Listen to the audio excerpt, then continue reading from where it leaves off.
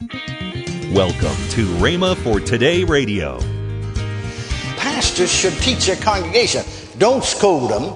Don't do it negatively, but little by little train them so they'll know when to keep quiet. Tell them when the Holy Ghost is in manifestation. Now that not only means tongues and interpretation of prophecy. Holy Ghost manifestation. We'll get into that later on because he talked to me quite a while about manifestations. And I saw some things different than I've seen them before myself. He said, tell the people, to reverence me by being quiet. Tell them to listen. And then when God has spoken, to lift their hands and praise me. You're listening to Rhema for Today with Ken and Lynette Hagin. Today we continue the series, Plans, Purposes, and Pursuits by Kenneth E. Hagin. Stay tuned as we listen to this powerful, timeless teaching. Later in today's program, Ken and Lynette will tell you about this month's special radio offer. Right now, here's Kenneth E. Hagin with today's message.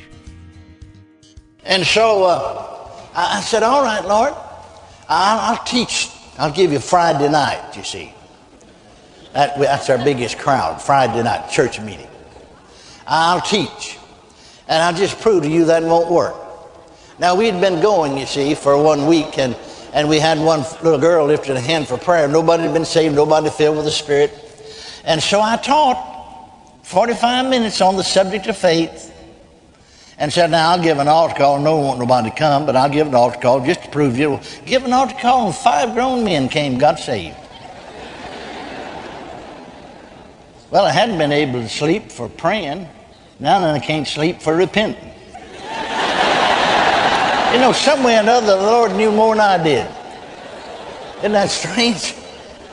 And so the pastor told me, said, Brother Hagin, said 4 of those men never had been saved before. In other words, never a member of anybody's church. Of course, church membership wouldn't save you, but at least show you is interested. In other words, there's brand new recruits. And not only that, but these 5 men are heads of family. In one service, he got 4 brand new whole families. See, by getting the man, he got the family. He got 4 families in his church. Why, in those days in Pentecostal circles, if we had a 3 weeks revival and got 6 saved and 2 filled with the Holy Ghost, we thought we had a landslide. And here he got 4 families one night. I went to another church, so I just began to teach then. I went to another church, and in 10 days' time, little old church, you know, in 10 days' time, he got 12 brand new families in his church. And we just do that again and again. Because, you see, I've got his plan. I'm carrying out his plan. And then his full blessing and full flow of the Spirit can come upon his plan. But his full blessing and full flow and full dimension of the Spirit cannot come on man's plan and on man's works and on man's needs.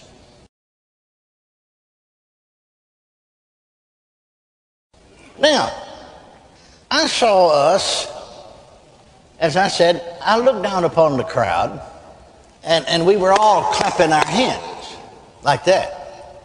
And Jesus said to me, to clap is neither praise nor worship. And that astounded me. He said, to clap is neither praise nor worship. And I looked down on us, and we were all clapping. Now, when I participated, as I looked down from up there, I could see my body here. If I wasn't participating, I didn't see myself there. But I was standing there with him. He said, to clap is neither praise nor worship. To clap, he said, is to applaud. And clapping should be at a minimum in the services, not at a maximum. And pastors should teach their people so they'll know when to keep quiet. Tell them when the Holy Ghost is in manifestation. Many times, I'm going on quoting him now. Many times when the Spirit of God is moving, for instance, someone speaks with tongues and interpretation, right in mid-interpretation, everybody starts clapping. Well, they couldn't be in the Spirit, because if the tongue interpretation of the Spirit, then the Spirit interrupted himself. And nobody hears what the Spirit said. Well, if it is the Holy Ghost saying something and we can't hear what he said, then we've either wasted our time by clapping or we wasted our time by trying to manifest the Spirit, or in prophecy. He went on to say, many times when a word of prophecy is going forth and people begin to clap, then no one hears what's said. They miss part of it. No, he said what they have done in this area, and I'll go to another area, and then I'll say that. I'll give the illustration he gave me. He said, clapping is not one thing in the New Testament about clapping. It says in the 127th Psalm, or on the 47th Psalm, "Oh, clap your hands, all you people, shout unto God with the voice of triumph." But that's the only time, really. There's some incidents of people clapping in the Old Testament about natural things. And there's some scripture about the waves, the floods clapping their hands, the hills being joyful. But you know that's figuratively. But there's not one single scripture, he said to me, under the new covenant about anybody clapping. Now what has happened here, I'll go ahead and say that, he said, is in the Old Testament, Solomon, you know, when he built Solomon's temple, which is the house of the Lord, and he made all the utensils of gold. 1 Kings chapter 6. Now, notice that he said, let's start reading the 20th verse. "And the oracles in the forepart was 20 cubits in length and 20 cubits in breadth and 20 cubits in height thereof.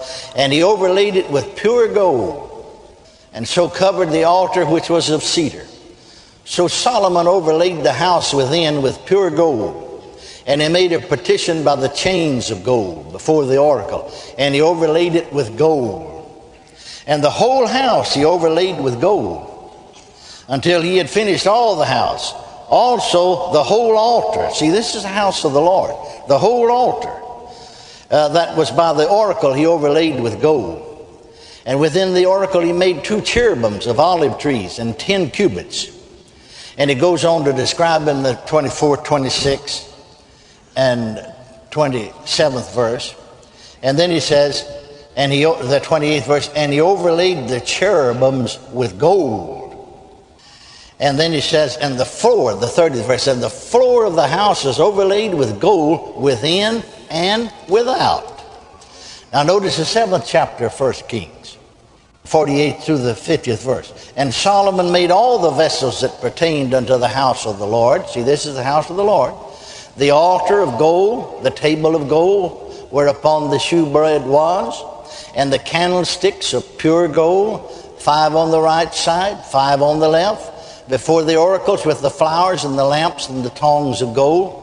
50th verse, "And the bowls and the snuffers and the basins and the spoons and the censers of pure gold, and the hinges of gold, both for the doors of the inner house and the most holy place, and for the doors of the house, to wit, of the temple." Now then, notice 2 Chronicles, the 12th chapter. 2 Chronicles, the 12th chapter. And we'll start reading with the 9th verse. "So Shishak, king of Egypt, came up against Jerusalem and took away the treasures of the house of the Lord." Well, we just got through reading what the treasures of the house of the Lord were. "And the treasures of the king's house." See, because you read about the house of the Lord back there, and you read about also Solomon's own house. "He took all. He carried away all the shields of gold, which Solomon had made. And incidentally, all the treasures of the house, all of those golden instruments. Instead of which King Rehoboam made shields of brass and committed them to the hands of the chief of the guard and kept the entrance of the house." And so what he did actually was that Rehoboam made brass. Well, you see, brass, gold, notice he kept saying pure gold. It's pure. But brass is an alloy of copper and zinc. And what the Lord said to me is that in this charismatic move, you brought the brass of the world into the temple of the Lord to substitute for pure gold. And I can only bless you so far, because you brought the clapping of the world into the temple, not the building. The church is the temple. Now, it's good to clap along when you're keeping time with a song. But he said, you see, over when you come into the New Testament, all praise and worship should be done in the Spirit. Israel did not praise God in the Spirit. No one had the Holy Ghost as we do.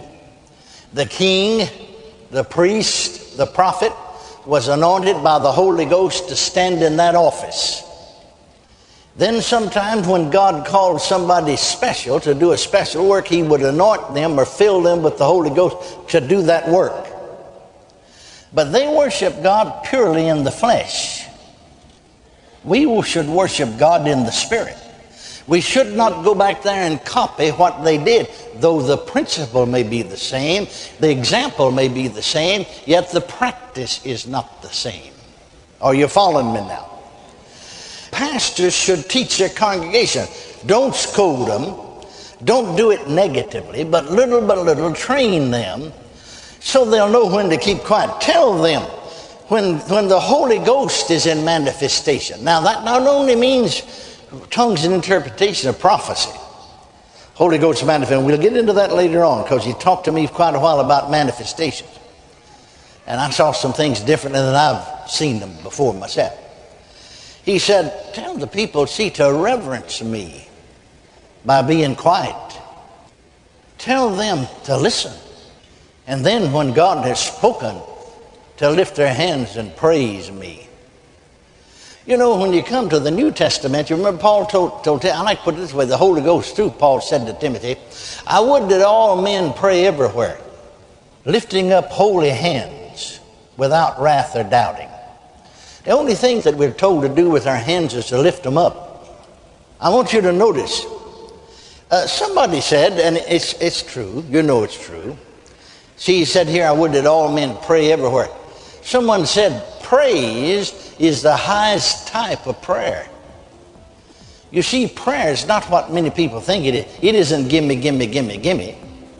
Prayer, among other things, is fellowshipping with God the Father. Amen? You're listening to Rhema for Today with Ken and Lynette Hagin. Now, let's join Ken and Lynette Hagin.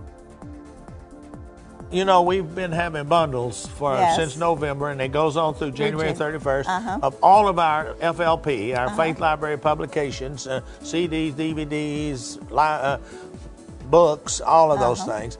But we have a bundle package of our mini books. That we want to 51 mini books that I want to call your attention to. That's right. You know, Hear and Be Healed, that's on healing. And I have one here called The Answer for Oppression. Yes. And then Dad has one, How to Walk in Love. These are tremendous books. They're just 3 of the 51. They're books on healing. They're books about faith and books about just living life. That's right. And, you know, and they're on special for $69.60. Now, normally they would be $99.45. Almost $100. Yeah, you're saving $29.85. So That's go right. to your computer right now and order these books right now. Call today and get this month's special offer now. Call 1-888-FAITH-99. That's 1-888-FAITH-99. Or if you prefer, write Kenneth Hagin Ministries. Our address is P.O. Box 50126, Tulsa, Oklahoma 74150. Don't forget, for faster service, order online at rhema.org. That's rhema.org. Tomorrow, more from Reverend Hagin on this powerful teaching. That's tomorrow on Rhema for Today with Ken and Lynette Hagin.